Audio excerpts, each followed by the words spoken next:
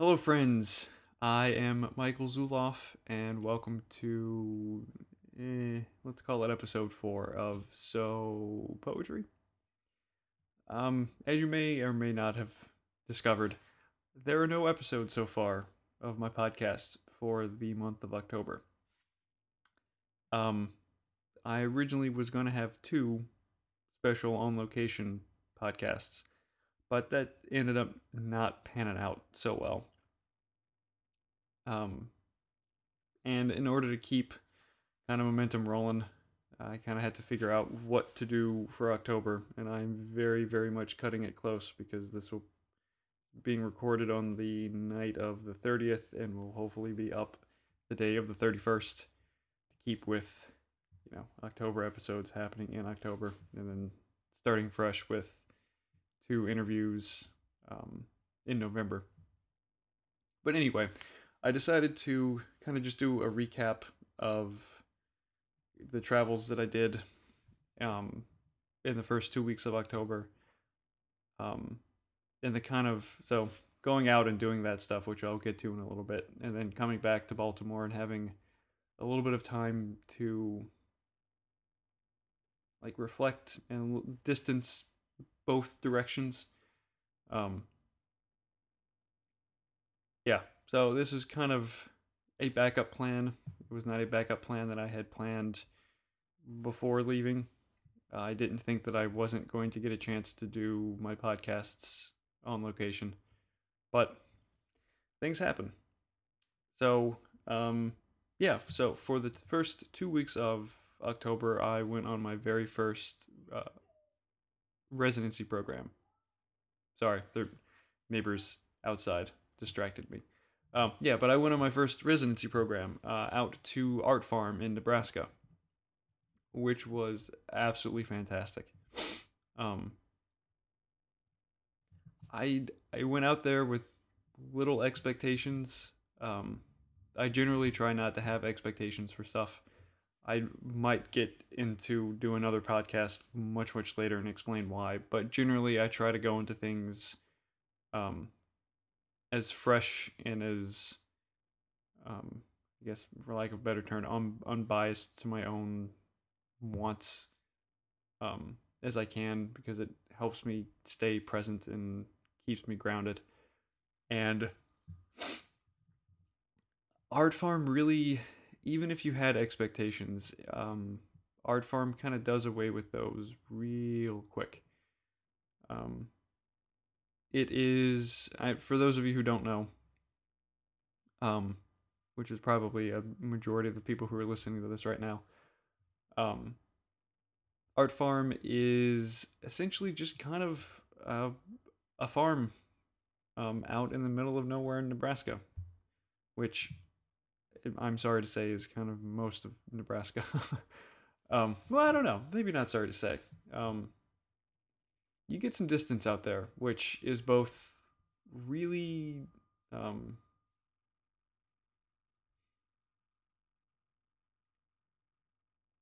it's it helps. It can be kind of overwhelming, but for me, it helped.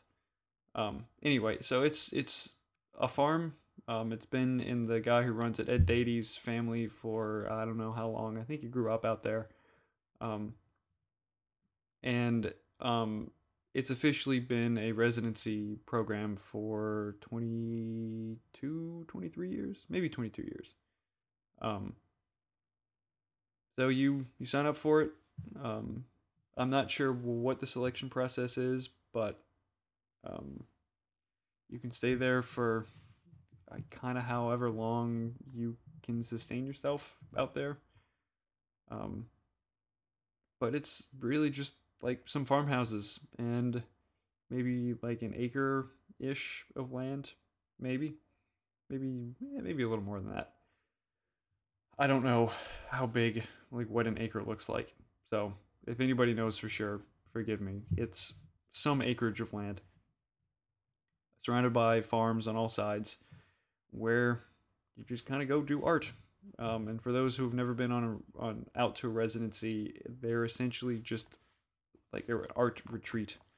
There's nobody telling you what to do. There's nobody checking in on you. You kind of at least for Art Farm, and I assume that most of the other actual residencies are like this too. That it's like you kind of you figure out what you're gonna do when you're out there, and you just you do it. There's no one holding you to anything. Um, you have to be in charge of that for yourself, which can be kind of daunting. Um, when you're suddenly faced with that amount of freedom, and the whole I think the whole idea for residencies um, is just to give artists time to be somewhere and they can focus on their art and they don't have to deal with like paying bills or having a job or maybe even family, things that eat into art making time. So you really just set yourself out there for however long that you choose. Some residencies are a couple of weeks, some of them are a couple months, um, and you have time to kind of do what you need to do, but you really have to be um, exacting with yourself because it's well, I mean, depending upon the type of personality that you have, I think it's really easy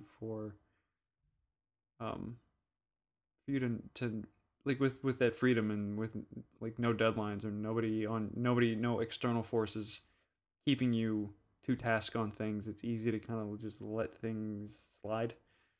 Um, I went out to Art Farm without um, a set project in mind.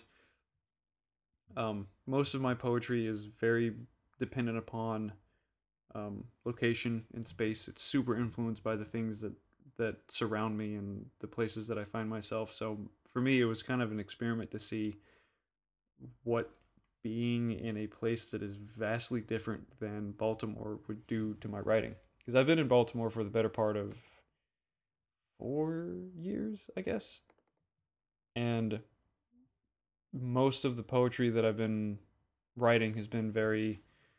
I don't know if it's Baltimore flavored or not, but um, it's definitely been influenced by the things that are around me in Baltimore.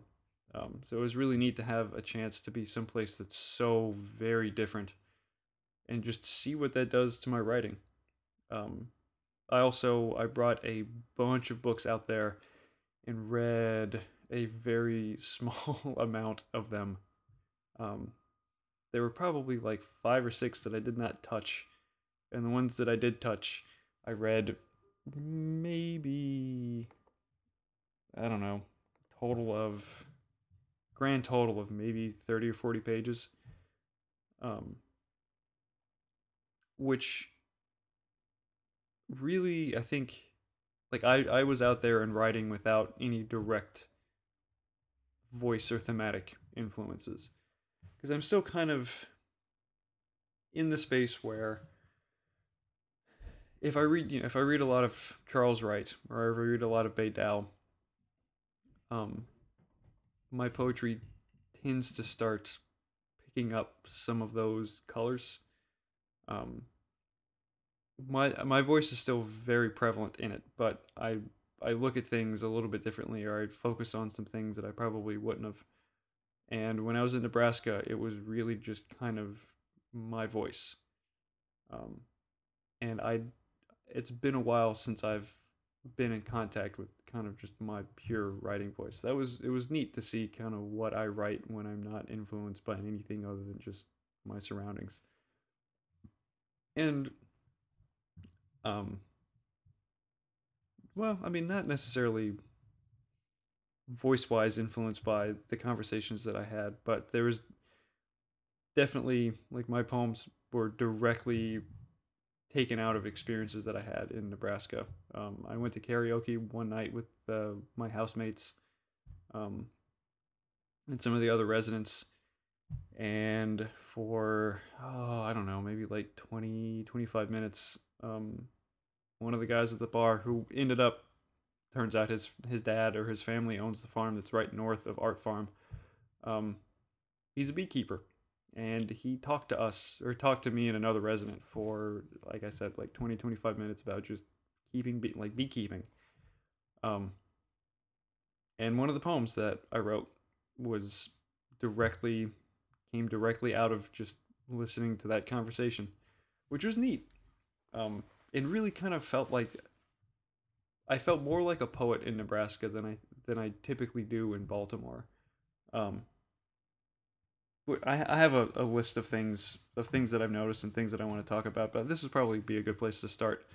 Um, when I was in Nebraska, I felt like I had more direct contact and direct experience with things. Like I did more. I was around a bunch of people that I didn't know, so um, I sat and talked with them for hours, and just their difference of perspective and difference of um, personality, and just it was all new and it was all fresh, and there was a routine.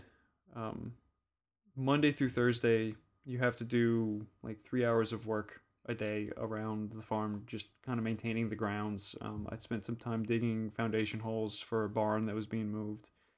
Um, Built some scaffolding, made a ladder to put on to the top of a roof so we could put down tar paper.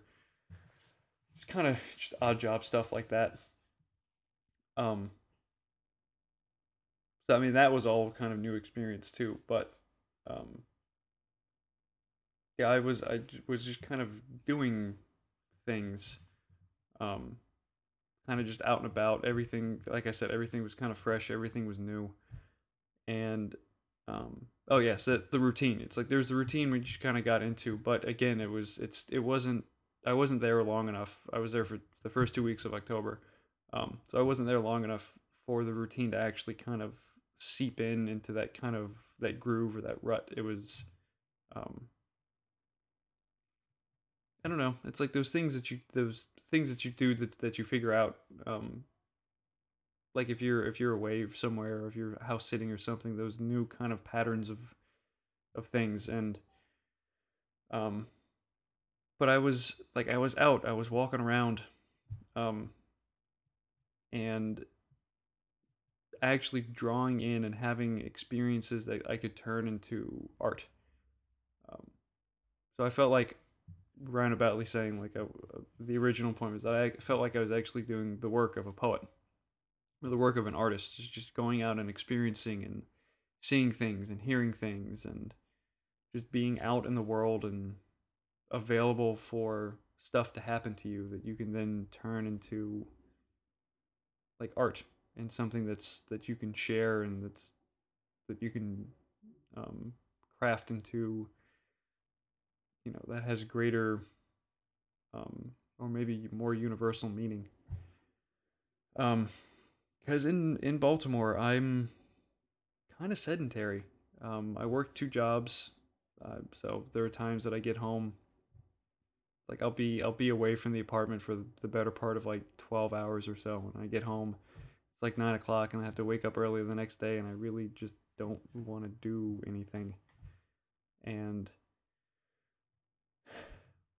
that's tough when you're at work and then you go home and there's not really a life that you live outside of that can give you I guess more direct access to those experiences, because I've had that stuff that happened to me at work that's kind of made its way into a poem, um, but there's not a whole lot of just kind of idle thinking time at my jobs, and I had a lot of that at Nebraska. I'm out in Nebraska and at Art Farm, and not really like active. Just I'm not going to think about anything or just kind of daydream, but just like it's more space and more the vastness and the distance um, externally allowed it, I think, to happen internally. Um, and on the topic of habits, like the routines and stuff that I got into at Art Farm, um, it was short enough that they didn't become kind of the ruts and the routines. Like there's a beginning of them, and if I would have been out there for longer, then this may have happened. Um, so I guess like they were routines, but they didn't become habits. Um, but being out there gave me some space to realize that I have a lot of habits when I'm in Baltimore. Um, so I got the space to see and notice them, but not enough space to actually break them or develop new patterns and ways of doing things. Um, Now that I'm back in Baltimore, and it's been 2 weeks since I've been around, about 2 weeks since I've been back. Um, I'm now aware of these patterns and these habits that I have, and I'm currently trying to change them while still being in them, which is tough. And I don't think that I've ever had to do that before.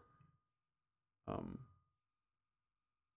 which kind of one of the major benefits of, I mean, I think of residency in general, but just like being away um, can be really, really beneficial to just gaining some insight and some reflection on your life. Because like if you're living your life and you're in the middle of stuff, you don't have that distance to see. Um, you're there, and but if you can get out of it for a little bit, or at least get out of those patterns, you can see a little bit of the rut that you're carving for yourself, which may not necessarily be a bad thing. I know there's a little upward inflection on that at the end of that. Like maybe not. I don't know. I think that's up to you and the habits and the things that you're dealing with. Um, but there are definitely some things um, that I've noticed about myself and the way that I do things and the way that I am in Baltimore that I'm not super happy with, and I want to change, and I am very much appreciative of the fact that got some I was able to see those habits upon reflection. Because I feel like I probably would have noticed them. It would have taken me a lot longer um, to arrive at the point had I not gone to Nebraska. Um, One of the other things, um, speaking of noticing stuff, that I've been thinking about. So I've a friend of mine. I work at the wood shop with, Danielle. Um, Also applied to Art Farm and was accepted, and is current. Oh well, yeah. I guess by the time that this airs, she'll still be there. I think she's getting back this weekend. So I was there for the first 2 weeks of October, and she's there for the second 2 weeks of October. And she's been keeping a um, kind of a daily. She has a website, and she's been keeping kind of a daily blog of just the stuff that she's been experiencing at Art Farm.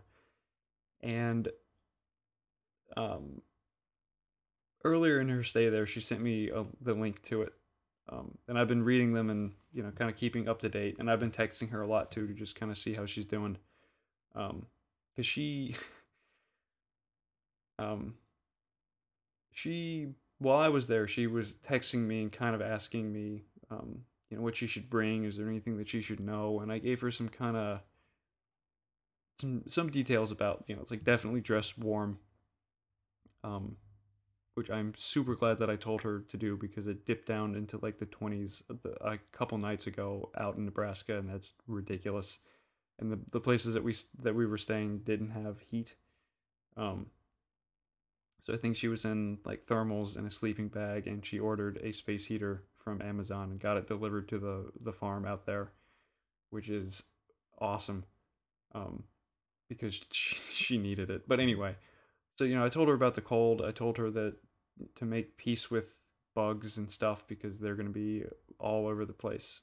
Um, but I purposely did not tell her more about kind of what to expect at Art Farm because I think that um, I feel that Art Farm kind of one of the main aspects of it is that you kind of just you have to experience things for yourself, and you have to. It's about adaptability and about how like where you can flex and the things that you can handle, and just kind of like making do with what's around and what's there and seeing what will work. And I mean, so for Art Farm, this is a little tangent. For Art Farm, when you leave or before you leave, you have to contribute some manner of art to, just like the grounds. So I made a couple of journals and I hid them around. Um, and I left one of the bigger ones and the kind of the main one that I made in the room that I was staying in, in the hopes that Danielle would take it. Because in the beginning of the journal, the first couple of pages was kind of a general, just, hey, welcome to Art Farm. Here's some things to know about the house that you're staying in, and just some things to know about kind of Art Farm now that you're here. And part of the preface was, like, sorry I didn't warn you about the rest of the stuff, which I was intending for Danielle, but I think is applicable for anybody who winds up at Art Farm and may have stumbled upon the journal and didn't know what the hell they were getting themselves into. Um, so she moved into the room and she found the journal, and I assume that she read the first couple of pages. So I got a chance to to kind of tell her sorry and explain my reasoning behind it. But so anyway, so she's been there and um, she's been documenting kind of her stay. And um, when I first read, or I read the first her first couple of entries, I got this kind of, I don't know if it was envy or jealousy or judgment on myself, that I felt my initial reaction was, wow, Danielle's getting a lot more out of Art Farm than I did. And that was my just initial gut reaction. Um and we were texting when I realized this, and um I told her that, and then she said why, and I was like, I don't know, I have to let that gestate for a little bit, and it's been gestating. um so this is kind of the reasoning and the response why that I think it's about. The reason I felt like that is because um I am, well, it's kind of a couple things. One of them is that I'm really, really terrible at documenting the things that I do. um like when I was out there, I took maybe 10 photos, mostly of the sky, because, like, if you've never been to Nebraska, the sky goes on for miles and miles, and the clouds are gorgeous, the sunsets are amazing, and it's just like I was enamored with that. So most of the photos of that were of just various cloud formations and skyscapes and stuff.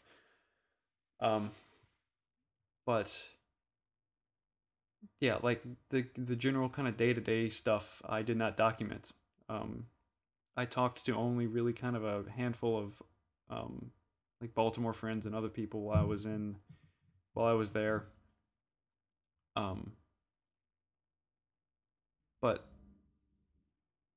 for me, it was mostly about just the experience of being there, and talking to the people that were in the house that I was staying at, and the other residents, and like keeping that stuff for me. And I've talked to people about it and stuff, but I think for the like this podcast right now is probably the most that I've talked in one sitting about just my experience and out there. Um, pardon me for a second. I got the post nasal drip and a sore throat.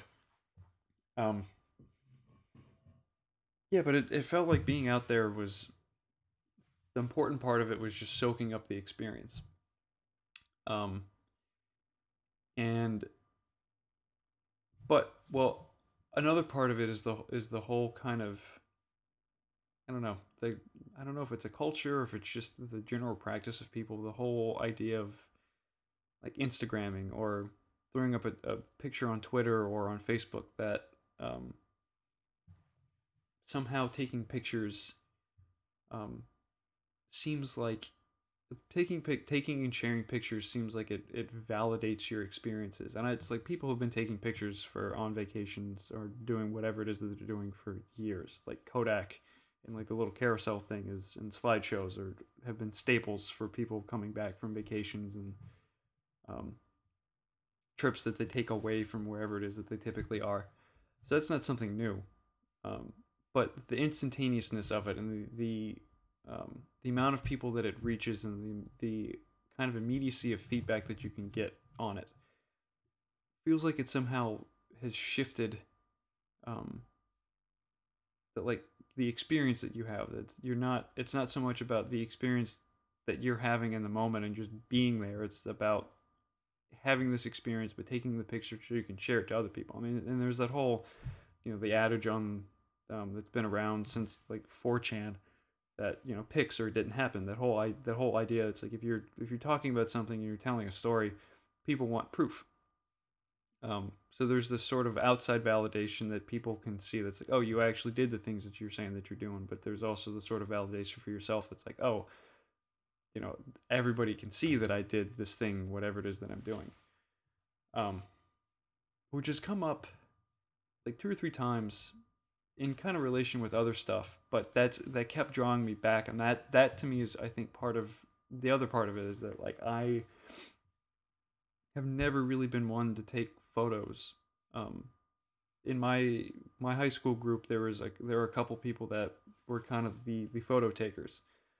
Um, and generally, I mean, yeah, when I'm in larger groups of friends, I usually kind of take on the role of the observer, just kind of on the outside. So I probably could be doing it, but I don't know. That's not the thought that comes to mind when I'm hanging out with people. Is like, oh, I should be taking pictures of this. Um, I don't know if it's a need to preserve those memories or um,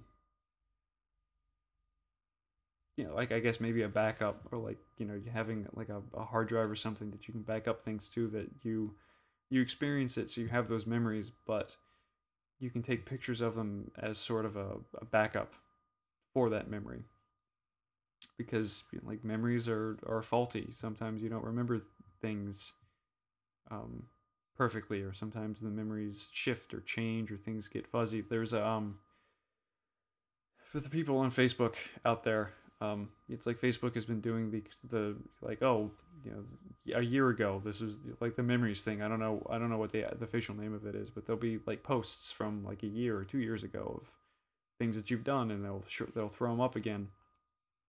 And there's a picture a friend of mine tagged me in from back when I was an undergrad, with another person that I knew that I had completely forgotten. I had not thought about her in probably like 4 years, or maybe even longer than that, and I felt terrible about it.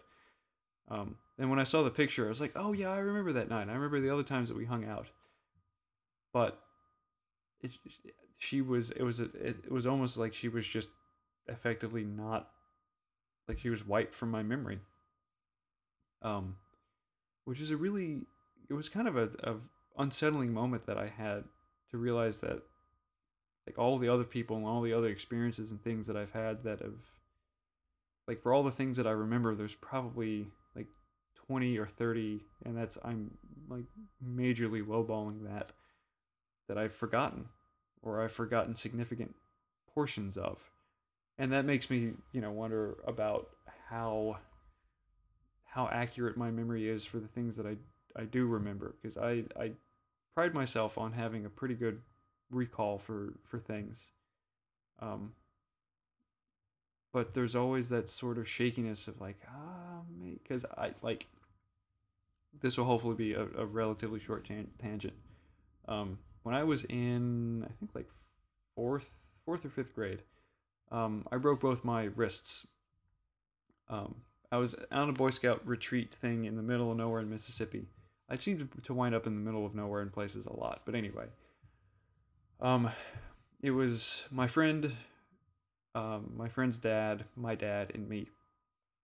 And for this particular Boy Scout, we were at a Boy Scout camping trip thing. And for this particular Boy Scout trip, there were different stations, and you had to go to different stations, and you collect beads. And I think at the end of the trip, whoever had the most beads would get some sort of prize. So I think we had just done archery, or we were yeah, I think we had just done archery. We were heading to one of the other stations, and in the middle of the woods on this path, there was this kind of dilapidated monkey bars. I don't know, set of monkey bars. I don't know why they were out there. They were just out there. So my friend goes across, no problems, and not wanting to be like outdone by my friend, I decided to go across. Um, but there were a couple of things that conspired against me. One, it was a hot day, like middle of, well, maybe not middle of summer, but it was a hot. It was in Mississippi, like, so it was, and we were in. It was just, it was hot. Um, Two, when I was a kid, and it's still kind of now, I sweat very, very easily. Three, I was really husky slash pudgy when I was a kid, um, and not the most athletic.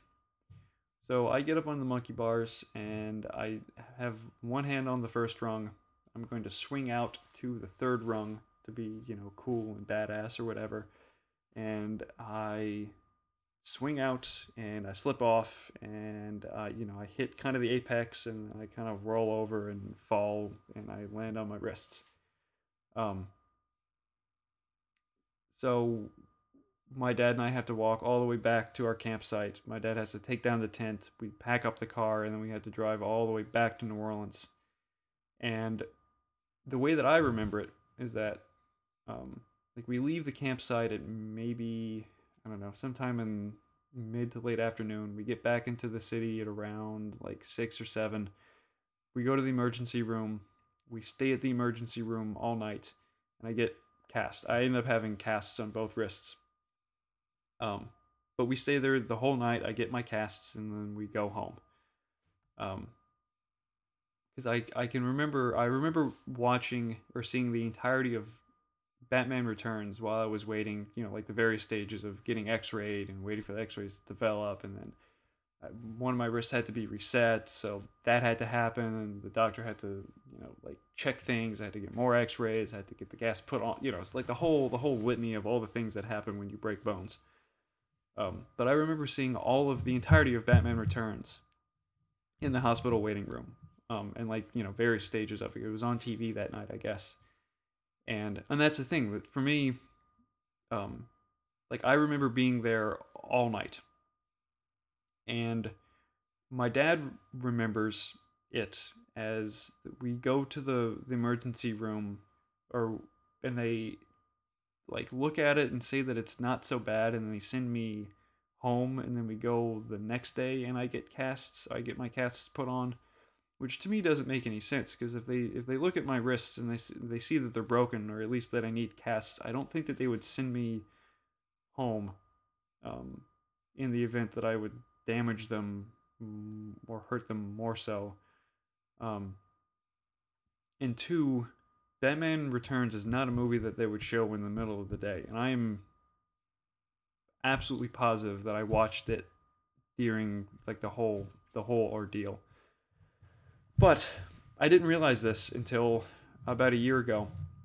I was talking to my dad and my mom about it, and related my memory of it, and my dad related his memory of it, and that was the first time that I was ever presented with kind of the alternate history of how that experience went, and that kind of shook me. In not in any really kind of conscious way, although it does kind of happen sometimes, but in a kind of unconscious, just now this is a new thing that's kind of hanging out on the periphery of my thoughts of, how accurate is my memory actually? Because I know that there are certain things that I forget, and there are certain things that just like they come in and they just leave, and there are other things that really stick out and they stick with me, um, and have really kind of unchanged all the times that I think about them. So I don't know, but that's a whole long tangent. But anyway, um, bottom line is that I, thinking about it now, I don't think that Danielle got more out of Art Farm than I did. Um, and I'm thinking it's like I wrote a poem a day, so I left Art Farm with 14 poems and I don't know, maybe like 7 or 8 haiku that I just wrote while I was around, walking around, or just things that happened that influenced me, or drove me to write a haiku. Um, so for me, that's like that. Those are my blog posts. Um, that's my cataloging of the events that happened. And it took me a little bit to realize, like, oh, this is actually how I'm retaining these experiences and how I'm choosing to share them. Um, because I think Danielle's writing stuff out there, but I don't know if it's necessarily things that have been influenced by her time while she was there. It's the blog posts are really kind of I think, and I could be wrong on this. And I'm planning on interviewing Danielle in about a month or so. So I'm sure that she will correct me um, if I'm wrong on this. But it seems that her blog posts are the kind of the capturing of her experience at Art Farm and the things that she was working on out there, um, are things that she just needed the space or the time to work on, um, which was, like I've said, is not, not what I was doing when I was out there. I was very much wanting to see what my experiences, how that would affect my art. Um, so I don't know. I guess it's an issue of documentation and the way that that's presented to people, because like blogging or taking photos and posting them on Instagram or Facebook or something, that's a really public, like really instantaneous, very public way of sharing your experiences and sharing the at least your cataloging, your documentation of them. And um like she wrote a blog post every day, and you can go and read them. And I'm gonna throw up a link in the description for this episode of this thing of her posts. But so like every day you can go read a new one of hers. And for my poems, like, I mean, I've started a writing group, so my writing group will probably see them. And I read them to some of my housemates and stuff while I was in Nebraska. But um, it might be a while before a more general or more public version of them surface. Um, so I don't know. I guess, yeah, I think it's a documentation of time. And I don't know. I've been noticing with myself, and I think that this is one of the reasons that I think my initial reaction was like, wow, Danielle's getting a lot more out of being there than I did. Is that I feel like I don't go deep enough into things, um, like into my writing or into my music or into like life in general. Maybe I don't know that I'm like maybe not on the surface, but things feel kind of shallow. Um, and I'm not really sure how to get things deeper. Um, so, and that's I think that's part of one of the like the habit thing that I'm trying to, or the pattern of behavior that I'm trying to break, is just figuring out how to get things deeper, or even figuring out if they need to be deeper. Maybe that's just a perception of that I have, um, looking at my art and my life in comparison with other people's art and lives. And like if it could be true, and if it is true, then like maybe what does it matter? Or it could not be true, and then that kind of quells some other questions. I don't know. That's something that I need to give um, a little more time and a little more space to kind of gestate. I think that I'm at the beginning of it, um, like starting down that path, or at least I can see that there's a path that I can take, but I have not actually gone down it yet. Um, let's see. Oh, the first thing that actually the thing that's kind of spawned this idea of or doing a podcast about kind of a recap of Art Farm. Um, and I went to Haiku North America in Schenectady up at Union College at the end of my stay at Art Farm. So I flew to, I mean, through some layovers and connections and stuff, but I flew from Nebraska up to Albany. Um, but I will get to that. Um, but one of the things that kind of kicked off thinking of doing a podcast as a recap was I was at work this week and I was going outside, I think to throw away some trash, and I saw a little something kind of in the shadows of, I think it was like a ladder or something, and I thought it immediately thought, I was like, oh, is that a cricket? And it turned out to be just like a piece of fuzz or some metal or something. I think it may have been carpet fuzz. I don't know. It was something that was non organic, or at least if it was organic, was not alive. And we've had crickets in the shop before, so that's really not unusual to think, oh, that's a cricket. But I realized that my initial response was thinking like, oh, is this an animal? Was because out in Art Farm, um, there were grasshoppers and crickets, kind of just everywhere. Um, like walking out in the fields, you took a step and maybe 15 or 20 of them would just scatter. And I realized that being out in Nebraska, I was in contact daily with a lot more um, animal life than I am typically in Baltimore.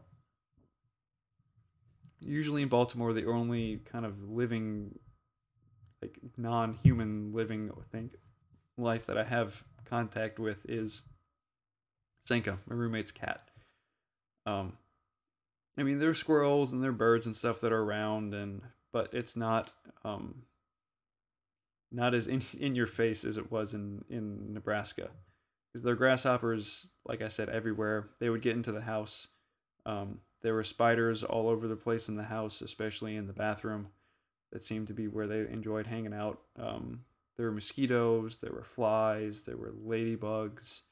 There were these little terrible biting gnat things out in the fields. Um, so you are confronted with these things in a much more um, immediate way. And in the beginning, or when I first got there, there was a little bit for certain some of the animals, um, or some of the bugs, like the gnats and the mosquitoes. There was this sort of like I was incensed that they were around and that they were in my space. Um, and then I realized it's like, no, no, I'm kind of out in their space, and just realizing or thinking about the natural world. It's like I think people live largely kind of natural life, sterilized lives. It's like we're very much separated from that. It's like you get like an ant or fruit flies or something in your apartment, you exterminate them, um, because they don't belong there. But if you're out, like in the woods or out in the country, it's like they're there and they're a part of the cycle of things, that they play certain roles, and the fact that they're in your house, um, it's like it may be not ideal for you because they're in, your sugar, or if it's ants or something, it's like they're in your sugar, or they're in things that they don't need to be in. But it's like they're not. It's not a malicious thing. They're just kind of doing what they do. Um, it's more difficult when they're um, some sort of parasitical thing, like mosquitoes or those little fucking gnats. God, those are the main thing that really got to me in Nebraska. Like mosquitoes did a little bit, but I'm generally they don't seem to like me. At least the ones in Nebraska didn't seem to like me very much. So it was easy to kind of just like, eh. If they were swarming me, I probably would have had a very different relationship with them. But for the most part, it's like, I mean, and growing up in Louisiana, mosquitoes are really kind of nothing new, and they're big enough and that you can see where they're going to go, and they're usually loud enough or have a distinctive sound that you can figure out where they are.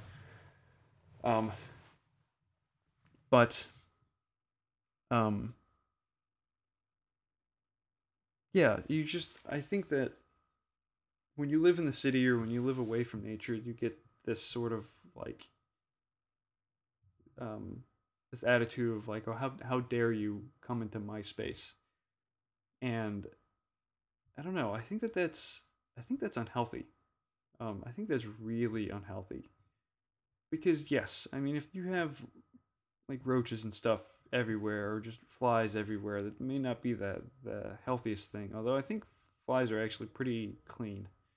Um, maybe that's roaches. I don't know, but it's like you have infestations and stuff, and that's not really good for anybody. But um, generally, like bugs and stuff in your house, or like a mouse or something, it's like yeah, they maybe don't belong in in the wall of a house, but like maybe we don't belong in houses either. Um, and it's like, and that brings me to another thing of well, one, so it was just being around much more kind of natural life and things that I normally wouldn't be around, and two, um, like when I'm at the wood shop, we have NPR on all day. So I've gotten to the habit of kind of telling time by the shows that are on, So like in the morning, um, from 9 to 10, it's either Maryland morning or it's um, morning edition, and then from 10 to 12, it's the Dan Ream show. From 12 to 1, it's um, midday.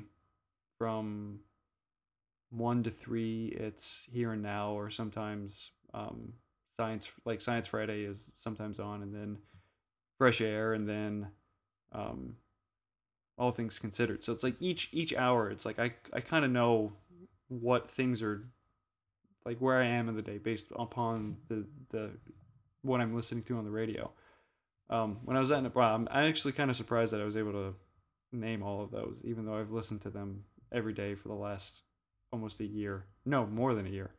Um, but in Nebraska, um, I noticed that I really didn't kind of keep time. Like the only thing that I was really concerned with was like when the sun would set, and that was only like kind of later in the afternoon if I was out doing something and I wanted to be like there was one day I took a really long walk and I wanted to make sure that was back before sundown because I didn't have any lights or anything on me. I didn't have a light source on me, and it would have been difficult to get back to um, the house if I didn't. Um, so yeah, so like I either one didn't care about what time it was, or two used more natural ways, like using the position of the sun and stuff to figure out what the hell time it was. Um, but it was really really freeing to be like to eat when you're hungry, not at a particular time. Um, and in most cases, just not really care. Um, and I've often wondered, um, it's like living on the farm, like living on a farm, and I may have a kind of romanticized notion of that, but it seems that things, at least living out in like when you're closer to living, when you live closer to the land, um, and you deal with much more natural things than urban things, it seems like life kind of follows a much more natural cycle that things like you're not so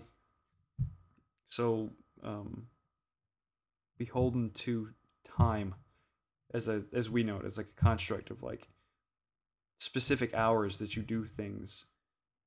It's more a just kind of when they happen in the day. um and I mean a large part of not caring what time it was at Art Farm is that there really wasn't a whole lot that I had to do at particular times. I mean, in the morning on the work days, I'd have to be at work by 9, and we'd finish at 12. So I would, occasionally check to see, um, like what time it was while we were working. But aside from that, from like 12 on until sundown, I really like I didn't need to know, which is a really it's kind of a wonderful feeling. Again, as like I guess that's sort of like no external force keeping you to task on anything because like it could all be internal, and it was a much more um I don't know, like intuitive way of dealing with stuff, that it was you kind of got into just the sense of things instead of the, you know, like looking at a clock to know exactly what time it is versus looking at the sun and using the kind of trick where you put your hand up to it, um, so that your thumb is facing up, and each finger is about 15 minutes. So you put your hand underneath the sun, and then you kind of just keep moving down to the horizon, and that's about generally about how much time you have left before sunset. Um, and it's not exact, it's like it's rough. Um, and that felt more, I don't know, it felt more natural to deal with kind of more estimations and more kind of like, yeah, it's generally around this time, or it's like, yeah, it's kind of general this, instead of to be so exacting at like, I have to do this at 12 o'clock, and I'm doing this at 3 o'clock, and I'm doing this at, like 5:30 or 5:14 or whatever. Um, that feels much too precise for me. Um, I'm generally late for stuff. Not super late, but kind of, I don't know. I mean, sometimes I'm early or like on time, but I feel like I generally feel like I have more time than I actually do. Um, so things that take a certain amount of time in my mind take less time than they actually do. So that usually pushes me being late for stuff. Like tonight I had dinner with some friends, um, and I wanted to exercise beforehand, and so I exercised, um, and then I had to get ready, and so I ended up being like 20 minutes later than the time that I said I was going to be there. Um, I mean, it didn't matter tonight because they weren't finished cooking dinner anyway. But it still was like, like I had to adjust, and I didn't adjust super well. Um, but it feels. But if I've been dealing with kind of just generalities of like, well, I'll be there kind of around this time, that would have, I would have been within that kind of rough estimate. And I've just realized that when I make plans with people, I'm a big fan of like six. If I'm meeting somebody for dinner, it'll be like 6:30 to 7 ish. To have that window of like a half an hour that you can swing kind of either direction, and you'll still be in the general time frame, that ballpark of the time that you say that you're going to be there, instead of being like, I'm going to be here exactly at 7 o'clock, because I suck at that.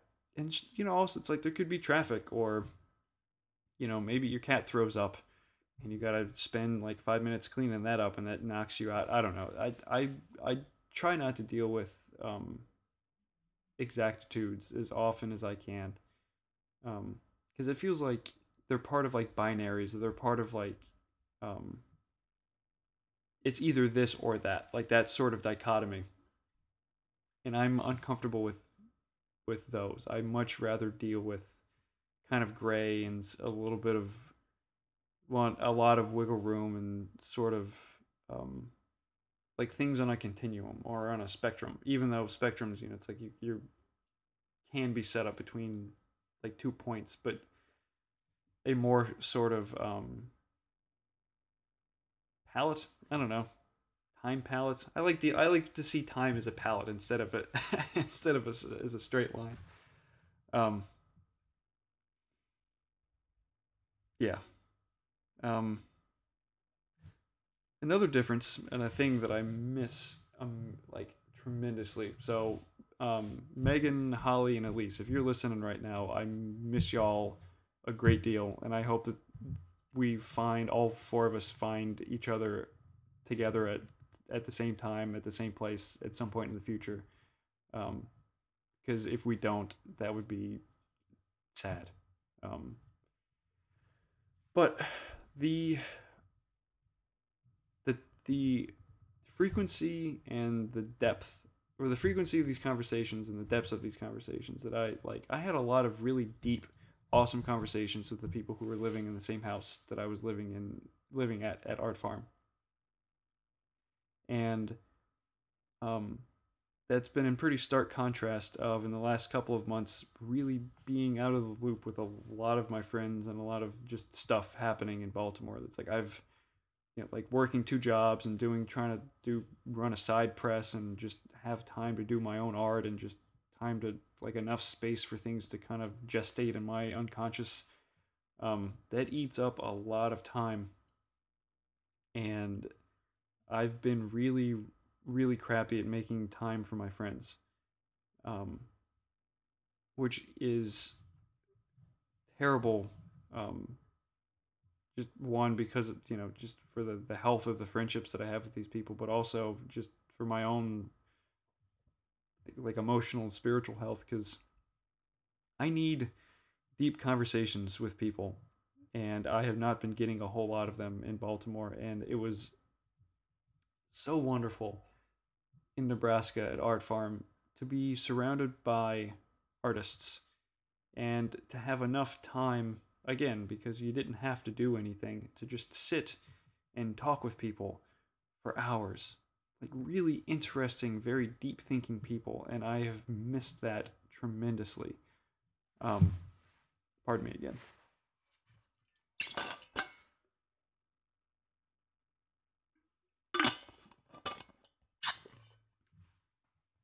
I I don't know. I've been dealing with a deficit of that, and it was nice to get some regained at Art Farm. Um, and I realized that since being out of school, it's been a lot more difficult for me to maintain that sort of continued feeding of that side of me of just like talking and thinking deeply about things. Um, because in school, that's what you do. You have to be critical. You have to analyze. You have to get kind of down into the depths of stuff. Um, and maybe that's part of the reason why I feel like I haven't been like my art and my life has been relatively shallow or not as deep as it could be, because I'm not actively engaging in that stuff, and and it at least ostensibly seems like it's difficult for me to just deal with that or to do that with myself, because I don't really keep a journal, and um I don't know. I sometimes need people to bounce ideas off of. Um which is, again, like I mentioned earlier, being with people that have a different perspective, um one than me, and two than the people that I'm used to hanging out with, was just like fresh air every which way that it could possibly happen. Um, and like not challenging in a um, like the kind of slang that you would use if you're trying to be nice but not so nice about somebody, um, but challenging in like it required me to think about things differently, like to break out of habits, or just to realize that, oh, this is just a pattern of thinking that I'm in that I don't really have any basis for, and the things that people are bringing out, it's like that's a really really solid point, and I'm gonna have to let that sit for a little bit to see if that meshes with with my own truth and my own experiences. um and even if it doesn't, it's still like a valid thing that somebody brought up. But anyway, speaking generalities, um but I missed that. I had 2 weeks of almost nonstop that, and it was just it was wonderful. And I'm feeling the hunger and I'm feeling the withdrawal from that right now. Um, and I'm glad that like the podcast is, I think, in part an attempt for me to get back some of that, at least in like a semi regular fashion. Because one, I mean, I do really want to talk to friends about, or at least at the beginning, because that's the people that I have access to, my my friends, about poetry. But like I feel like these are, when I interview people, I'm getting somewhere, maybe not super deep, but at least deeper than I typically go in my general life when I'm not talking to a whole lot of people. Um, or maybe I do get that deep, but it's only in talking with other people that I realize that I've actually gained some ground on something. Um, but yeah, I think that this doing this podcast in large part has grown out of my desire to like talk to people again, and this this gives me an excuse. And um,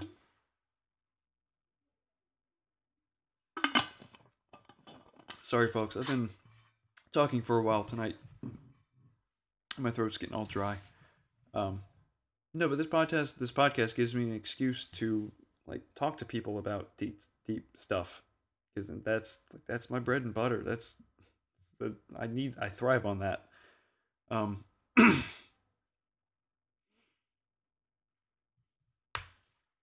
hmm. So it looks like I hit on. Oh no, sorry. There's one more thing. My little list that I was writing down at work today of things that I wanted to talk about.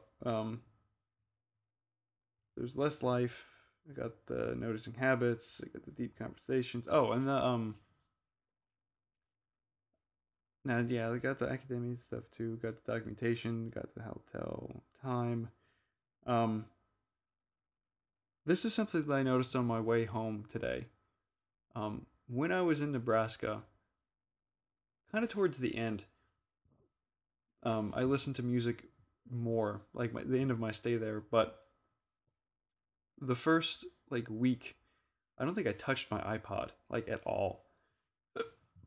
Um, I brought it with me when I went on my long walk that one day. Um, I listened to it when I biked to one of the only small town that was relatively close. Um, but for the most part, like I really didn't listen to music, which is unusual for me because my iPod is um, usually by my side and my headphones are usually in my ear, and like music is a super important like part of my life. Um, but I don't know if I didn't need it or what. Um, but I noticed on my way on my drive home today, um, like I was listening to NPR for part of the drive home, and then I was kind of flipping through some of the radio stations, and then I put my headphones in, and I don't know if I'm trying to block things out or if I'm just like not interested in the stuff that's around me. Um, I mean, listening to music sometimes makes me hyper focused and vigilant about stuff. So listening to it while I'm driving makes a little bit of sense because it sharpens my attention to my visual attention to things. And my music's not so loud that I can't hear a horn or can't hear, a siren or something. Um, but when I'm in Baltimore, I'm or driving around, I'm usually listening to something. And even when I first, oh, sorry, um, even when I first moved here, I listened to a lot of music. So it's not a. I don't think it's a newness thing. I think there was something about Nebraska that like I wanted to hear Nebraska. And maybe it was like a natural thing that there were a lot more bird calls. At least where we were, there was some trees. There was like a little pocket of grove of trees. So we got a lot of bird calls. We had squirrels. I mean, the wind was almost a constant just presence in the sound of the wind. Um, so I don't know. I don't. That is also something that'll probably have to sit a little bit longer. Um, just because like I noticed it, and that's the thing. It's like I think that I would have noticed the music thing eventually. It just would have taken me a lot longer. But I mean, and it has taken me like almost 2 weeks to realize that after being back from Nebraska. But yeah, I don't like. I really have no idea why. Um, but I don't know. It's worth noting and worth documenting. I think to use some language of stuff talked earlier about in the podcast. Wow, I've been talking for almost an hour. Jeez.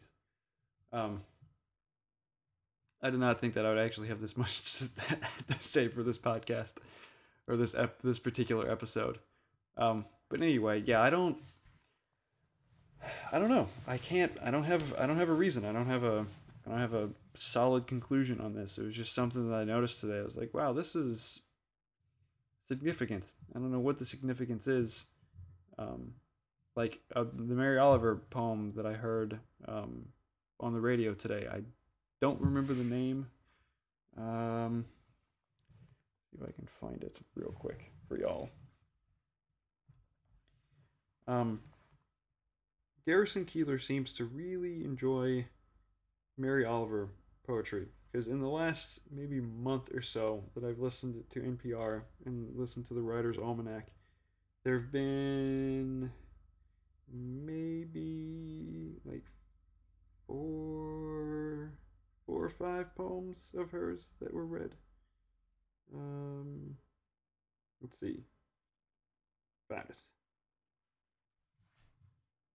You know what? I might actually just read this poem. Um, so the name of the poem is "Nothing is Too Small Not to Be Wondered About." It's by Mary Oliver. Um, there's a line in here that she says that this must mean something. So like today, or this must mean something. I don't know what.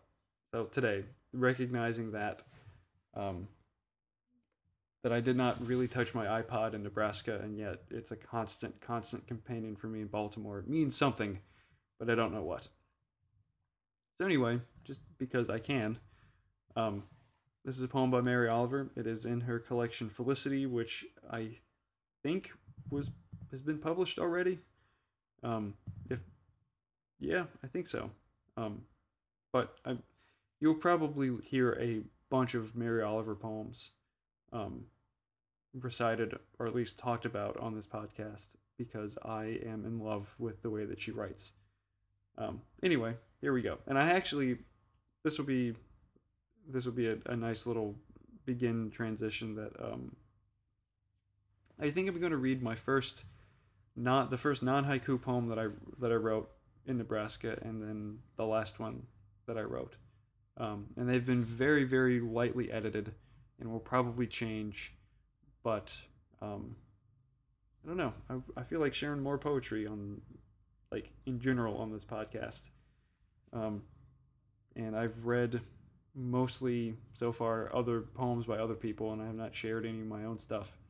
Um, so, in the interest of um, keeping up with Instagram culture, I'll share some poems. But anyway, this is "Nothing is Too Small Not to Be Wondered About" by Mary Oliver.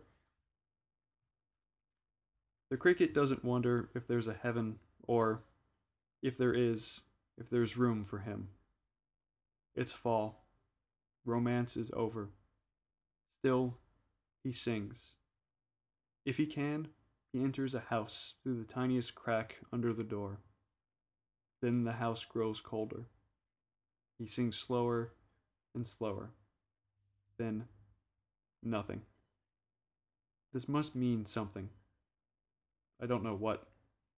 But certainly, it doesn't mean he hasn't been an excellent cricket all his life.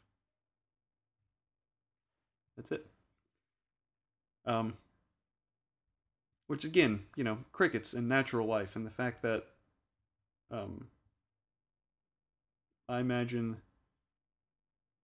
Mary Oliver was probably, sitting in her house and a cricket came in, or she heard a cricket, as you typically do in autumn. Um, and that's like that to me is like that's one of those things that if you live in an apartment or you live in the city somewhere, it's probably not an experience that you will get to have, um, which I think is really like that's a loss. Um, I think that in Nebraska there was a lot more. You noticed a lot more of the small things, um, like what color those like some flowers are, or the how like the different colors of green that exist between like pine trees or some of the various conifers that were around, um, and the oak and maybe the elm or whatever, like spruce or whatever other trees are around, and the green that's still in the fields, um, like on the wheat plants and on the little scrub trees and on some of the weird flowering plants and stuff. All like the slight variations of that, or all the different color blues. Um, and I think in urban areas or um, more fast paced quote unquote living, there's so much other stuff competing for your attention, and a lot of it's bigger, and a lot of it's sharper, and a lot of it's louder, um, and a lot of it's um, more necessary. Like you got to pay attention for cars all the time when you're driving, when you're walking. It's a thing that you need to be aware of because these things can kill you. Whereas in Nebraska, if you're out in a field, it's really kind of unless a tornado kind of just comes up without warning, which I don't think ever happens.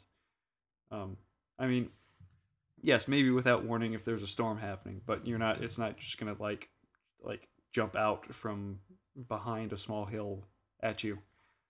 Um, there's a lot. It seems like there's a lot less big stuff that needs your attention, so that frees up things so you can notice a lot of the small stuff. Um, like the fact that a grasshopper has red and has little red highlights on his wings.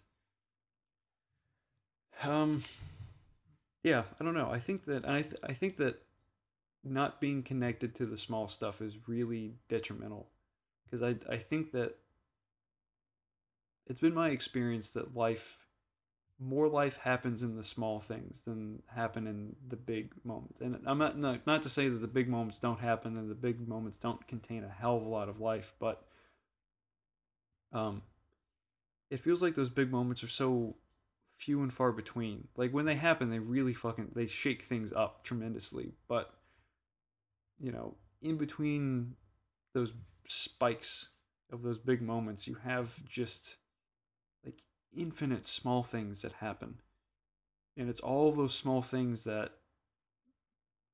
add up and you know that adjust your rudders and maybe blow or throw a breeze into your sails one direction or another, and you miss so much. Um, Actually, there's a friend of mine, Shayna, who is one of my absolute best friends, and I love her like as much as somebody can love somebody else, if not more so. Um, I actually posted a poem by Mary Oliver on my Facebook, um, on my timeline today. Happens to be from the same book, Felicity, which everybody should go buy. Um, but it's a segmented poem, and one of the sections of it says or reads, um, "For how many years did I wander slowly through the forest? What wonder and glory I would have missed had I ever been in a hurry." And it goes on. That shows up kind of in the middle, but I think that's the sentiment that I think that she captures that if you have the privilege and the freedom to take your time, you can notice these small things and you can see um, how much wonder and how much beauty and how much life is jam packed into these little small moments. Um, but if you're hurrying and you're being accosted with like these big things, like all these stressors and the things that kick off anxiety, um, you're gonna miss a whole lot, which is a good transition. And I did not plan this, to talk about the haiku conference that I went to, Haiku North America. Um, and like for me, haiku are really emblematic of those. Um, I think more so than any other form of poetry or really any other form of art that I've encountered, um, is really dedicated to um, lifting up the really kind of small moments and um, revealing the beauty that exists in them, and not trying to find beauty in these moments, but acknowledging the beauty that is actually there because it exists and it's in those. It's like those small things that really can. It's amazing to me how much the small things um, can affect your momentum and your mood and the trajectory of your day. Because like one small thing can turn a good day into a terrible day, and one small thing can turn a terrible day into a good day. I mean, big things can do that too, but um, I think in most days it's the little things that just kind of like, like a rock, or like a tiny rock or tiny pebble that just kind of hits you, or it's in your path, and you step on, and it just shifts you a little bit. Um, Usually, I think unseen or unrecognized, because again, if you're dealing with a lot of big things, this one little small thing isn't gonna probably is not gonna be a much of a blip on your radar. Um, but probably will have significant much more than you think has affected you. But anyway, so haiku, you know, if you're looking for an art form, or an art style that um, does honor to those moments, and seeks them out, and seeks to like preserve and um, like transfer and like pass them around, check out haiku. And if you happen to fall in love with haiku, or at least or begin to get keen on it, every 2 years the haiku is it the Haiku Society of America? I don't know. There is a conference um, somewhere in the United States, um, that is for haiku. It's like AWP, but a much smaller and a more niche. I don't know how to pronounce that word. Um, of a Yeah. So anyway, it's like AWP. It's a writing conference, but it's on a much smaller scale for a more specified interest. Um, this year it was in Schenectady, Union College. Next year it will be in, I think, Santa Fe. No, sorry, 2017 it will be in Santa Fe. And the 2019 one will be, the location for that one will be revealed at the banquet in 2017.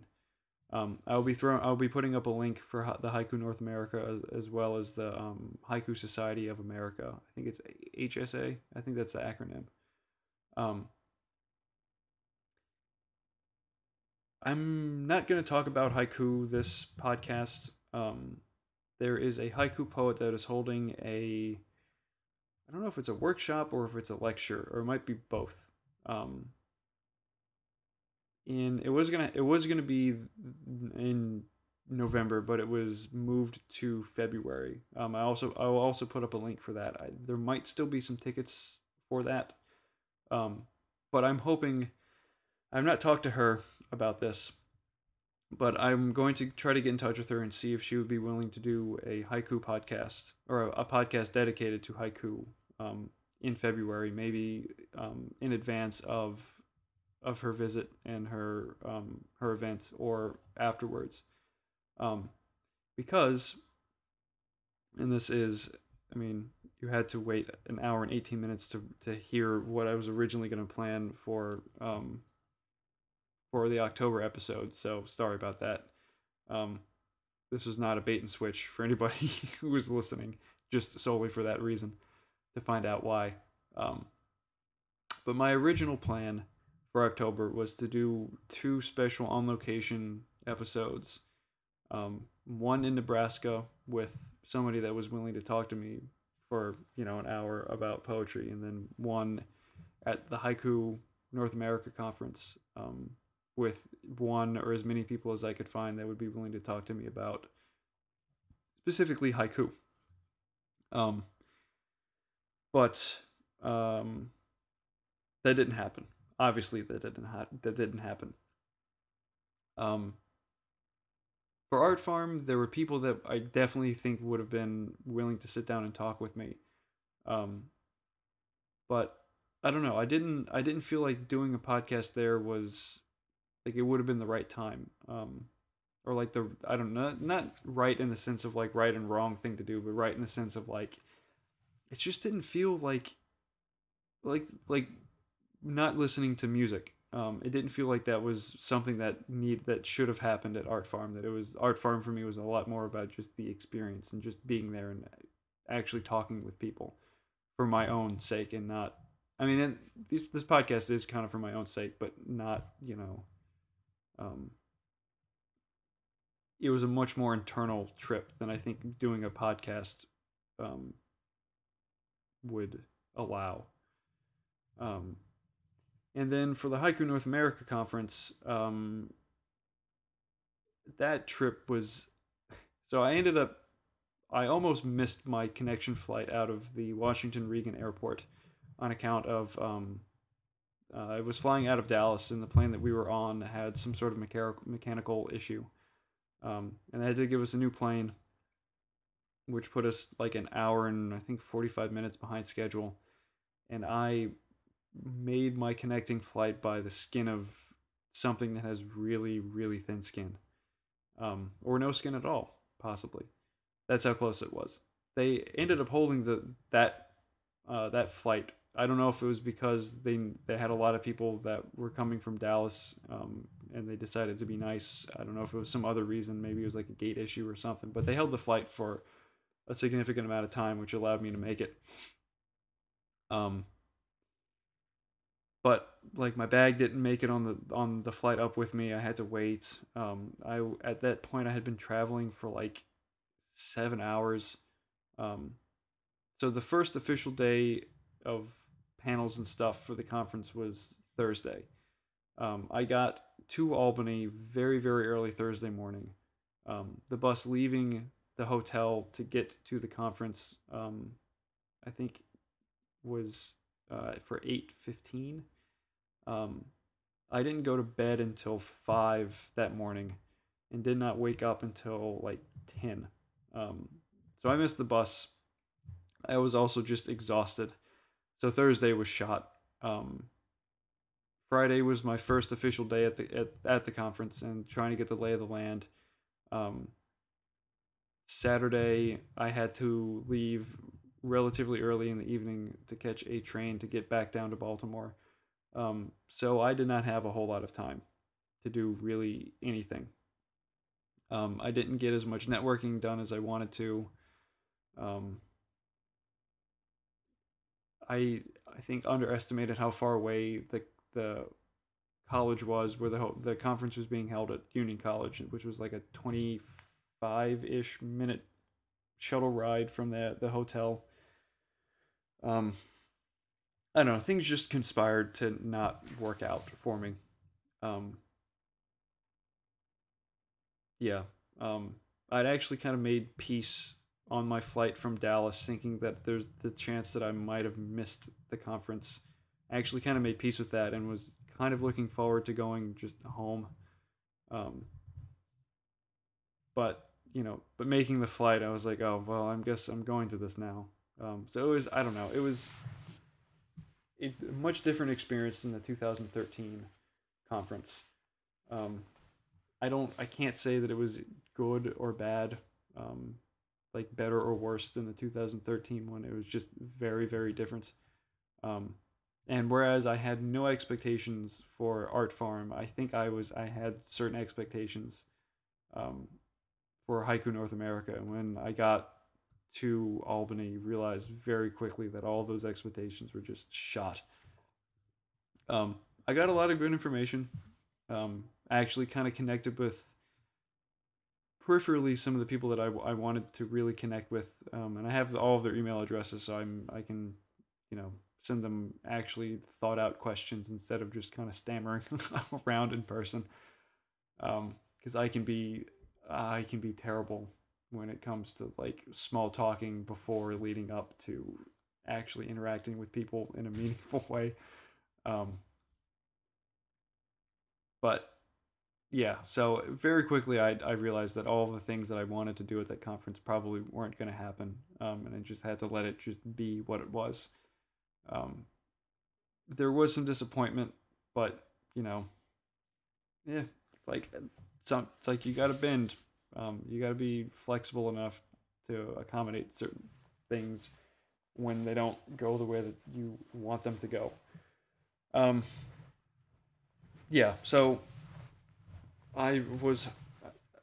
It would have been cool, um, but I still think I'll have a chance to talk to somebody about haiku in February.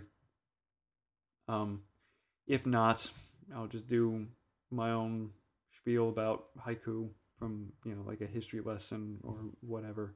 It also give me a little time to finish reading a book that I'm about, like the I think it's called Haiku: A Poet's Guide or A Poet's Guide to Haiku, um, something like that. It's by Lee Gerga. Um, I'll put up a link of that too, a link for that as well. Actually, let me write that down. The things that I want to thank. Daniel Art Farm. Mary Oliver poems.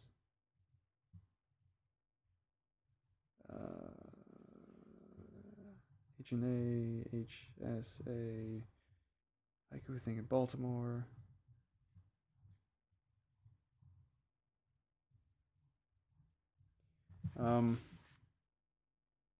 Crap, what did I just say? Oh, I'm gonna have to listen to this again. Oh, that's really embarrassing. Um,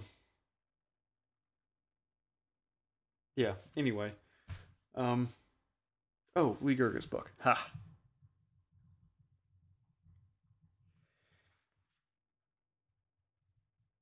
Yeah. So I'm reading through that, and it's gives some history on haiku and kind of just like what contemporary haiku, at least in like English language writing of it, kind of what that kind of looks like. So that'll give me a little more time to kind of bone up again on um, kind of the whole um, the practice and the tradition of it. Um, both in the event that I get to talk to the person I want to talk to, and in the event that I can't. Um, and I am planning on applying to a lot more residencies, so hopefully this podcast will last for a long time, or at least long enough for me to do an actual on location um, recording. Because like the Anthony's and Tracy's were recorded at their respective house and apartment. Um, so I guess those are technically on location, but I meant like location outside of Baltimore. Um, yeah, but if anybody out there listening is into haiku or wants to get more into haiku or is looking for like a community to be a part of, check out the Haiku Society of America. Um, if you can make it to Santa Fe, um, check out Haiku North America. Um, if there's like a particular editor that you would like to get in touch with that you can't find an email address, let me know. I have a list of a good number of them. So like Acorn and Heron's Nest and Modern Haiku and Bottle Rockets. I imagine that all of them have their email address listed. Like the editors have the email address listed on the various and respective websites for each of those journals. But in the event that they don't, and you're really desperately trying to get in touch with one of them, if you have any burning haiku questions or questions about making journals, um, well, yeah, I guess contact me. Um, I don't think that that would be an issue. I don't know. I don't know the ethics on that. Um, I mean, if it is an ethical issue question, um, maybe just maybe contact. Well, yeah, never mind. If you can't find an email address, um, go to Haiku North America and talk to them in person. I don't know. I'm guys. It's like 1 o'clock in the morning, and I'm tired. It's been a long day. So please forgive me if I'm spouting bad policy in regards to getting into contact with editors and people that I only know kind of. Um, I think I think that's it. Um, that might be as much as I can do. This is probably going to be the longest episode. I don't know why they keep getting longer. Um, I'm trying, really. I don't mean them to be this long, and I know that you have probably other things that you want to listen to and other podcasts um, that are um, equally worthy of your attention. Um, Thank you for listening.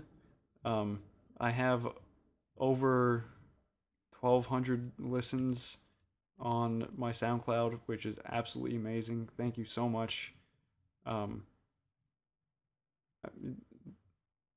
like nine, no, like probably over 1,000 of those have been people who've just been listening to these podcasts, um, which is mind-boggling to me. Um, no, how many?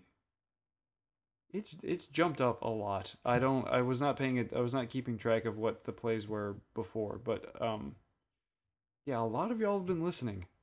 Um, I don't know who you are. I might know who some of you are, but thank you. I mean, it's I really appreciate it. It's also super encouraging that there are people that are out there that are actually um, willing to listen to me for over an hour and a half, just kind of rambly talk about stuff. Um, I guess I'm doing something right. Um, and if I'm not, at least I'm not doing something right in an entertaining manner. Um, November will be I'll be back to the typical, well, what will be the typical setup of 2 episodes a month. I'm hoping that my friends Sarah Bear and Anne Marie Brockmeyer will be my two guests. I've talked to them a little bit. Um, they're both willing. I don't think that I've finalized that they'll be my November guests, but that's my plan. Um, I'm We'll hopefully do like a more than just me and one person one soon. I'd like to have a small panel. Um, but yeah, um, since this will be hopefully be up on the 31st, happy Halloween, everybody. Um, Enjoy whatever plans that you have. Um, be uh, be safe. Um, if you get into trouble, make sure you can get out of it. Or I guess in other words, only get into trouble that you know that you can get out of. Um, which also might be bad policy, but I tell it to my roommate's cat most mornings when I leave. So if it's good enough for her, it's probably good enough for people too. Um, yeah, have fun. It's almost the end of 2015, which I don't comprehend. Oh, also don't forget to change your clocks. Um, if you happen to be listening to this before November 1st.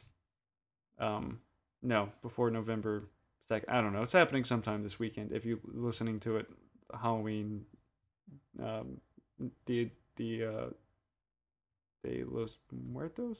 Yeah, is that day? Yeah. All Saints Day weekend. Whatever.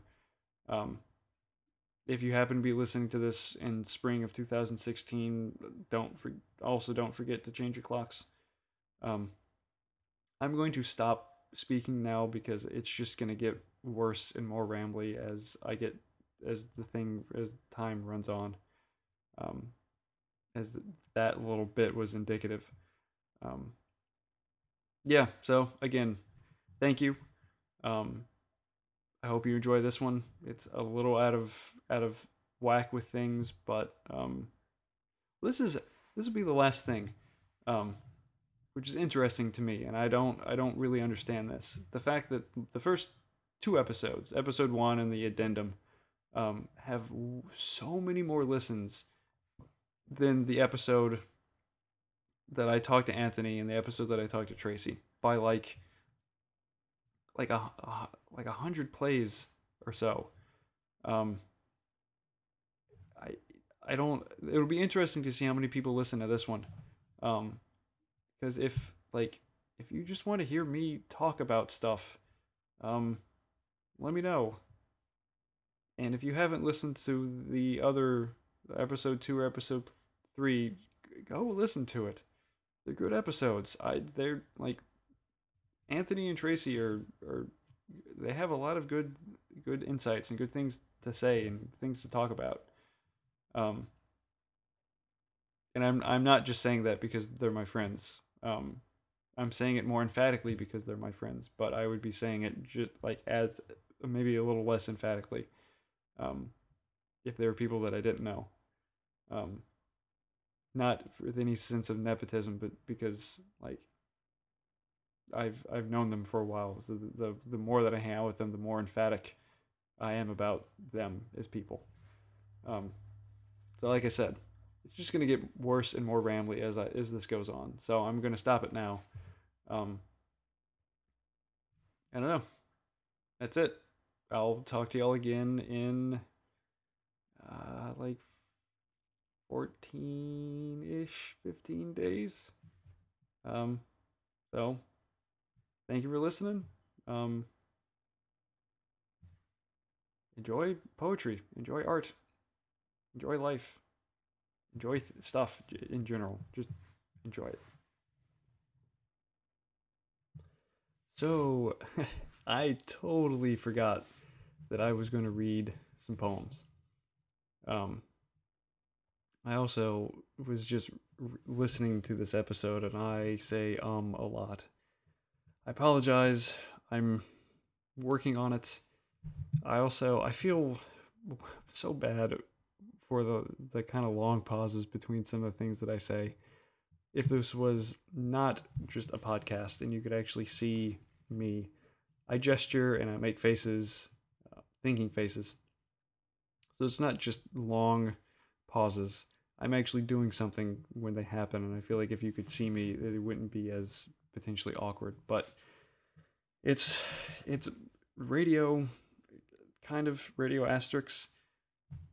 Yeah, I'm trying to be more cognizant of this. I'm gonna blame it on the fact that I recorded this I started it at like 12, earlier than 12. So it's tiredness. I'm blaming it on tiredness. Um, anyway, um, yeah. So I totally forgot that I was gonna read some of my poems, and I just kind of wanted to stop rambling about things because I do that when I'm tired. But I would like to share them. Um, so I have them up on my drive. That's where I kind of keep most things in my life right now. So, uh, part of I don't know if it's a conceit or just a theme or some framework. I don't know what. Probably maybe all three of them. Um, the first couple of poems that I wrote first thing in the morning. So, um, at Art Farm, work days are Monday through Thursday. I got there Thursday afternoon. So my first 3 days at Art Farm, I didn't have to do any work. I just could kind of do whatever. So, uh, the first morning, um, that I was there, I woke up and I looked out of the window of the room that I was staying in, and wrote this poem, and decided to kind of use the window as this motif that I would frame. That's how I would frame all of my poems, as if I was looking out of a window.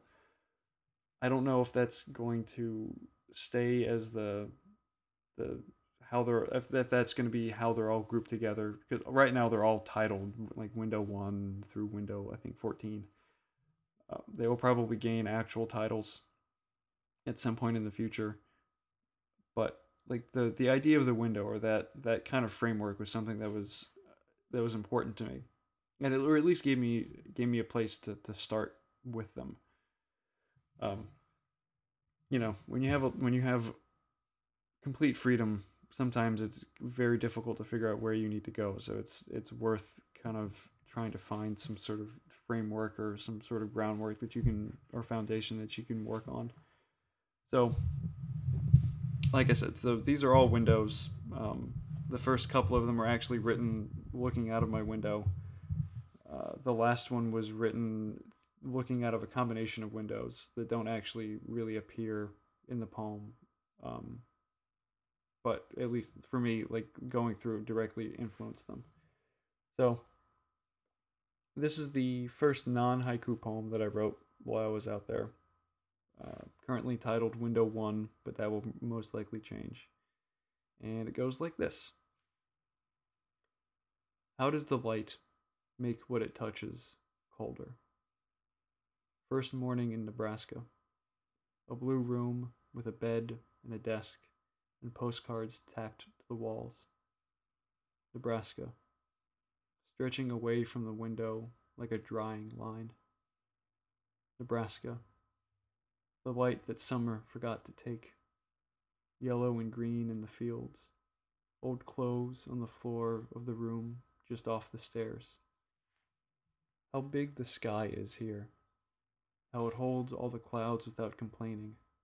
That friendly reserve I hear is so prevalent in the middle states. Nebraska.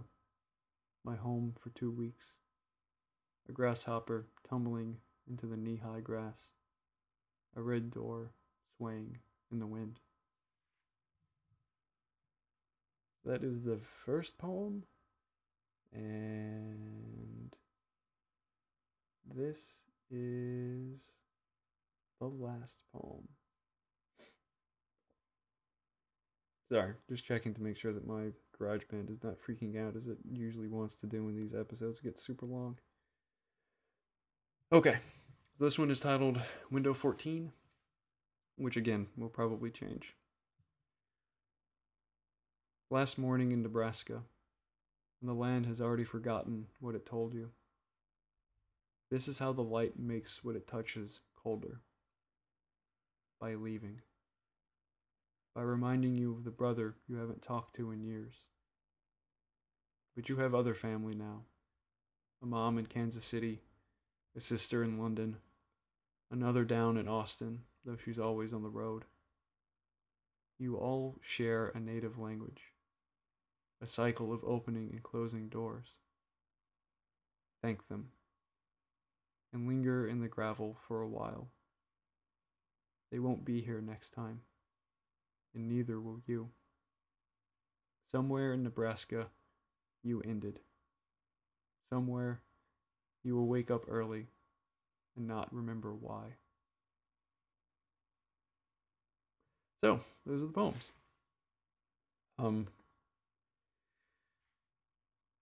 They probably will be edited. They will probably change form a little bit, but I'm, aside from maybe one of them, like one poem and one haiku, I'm super, super happy and proud of all the things that I wrote while I was out there.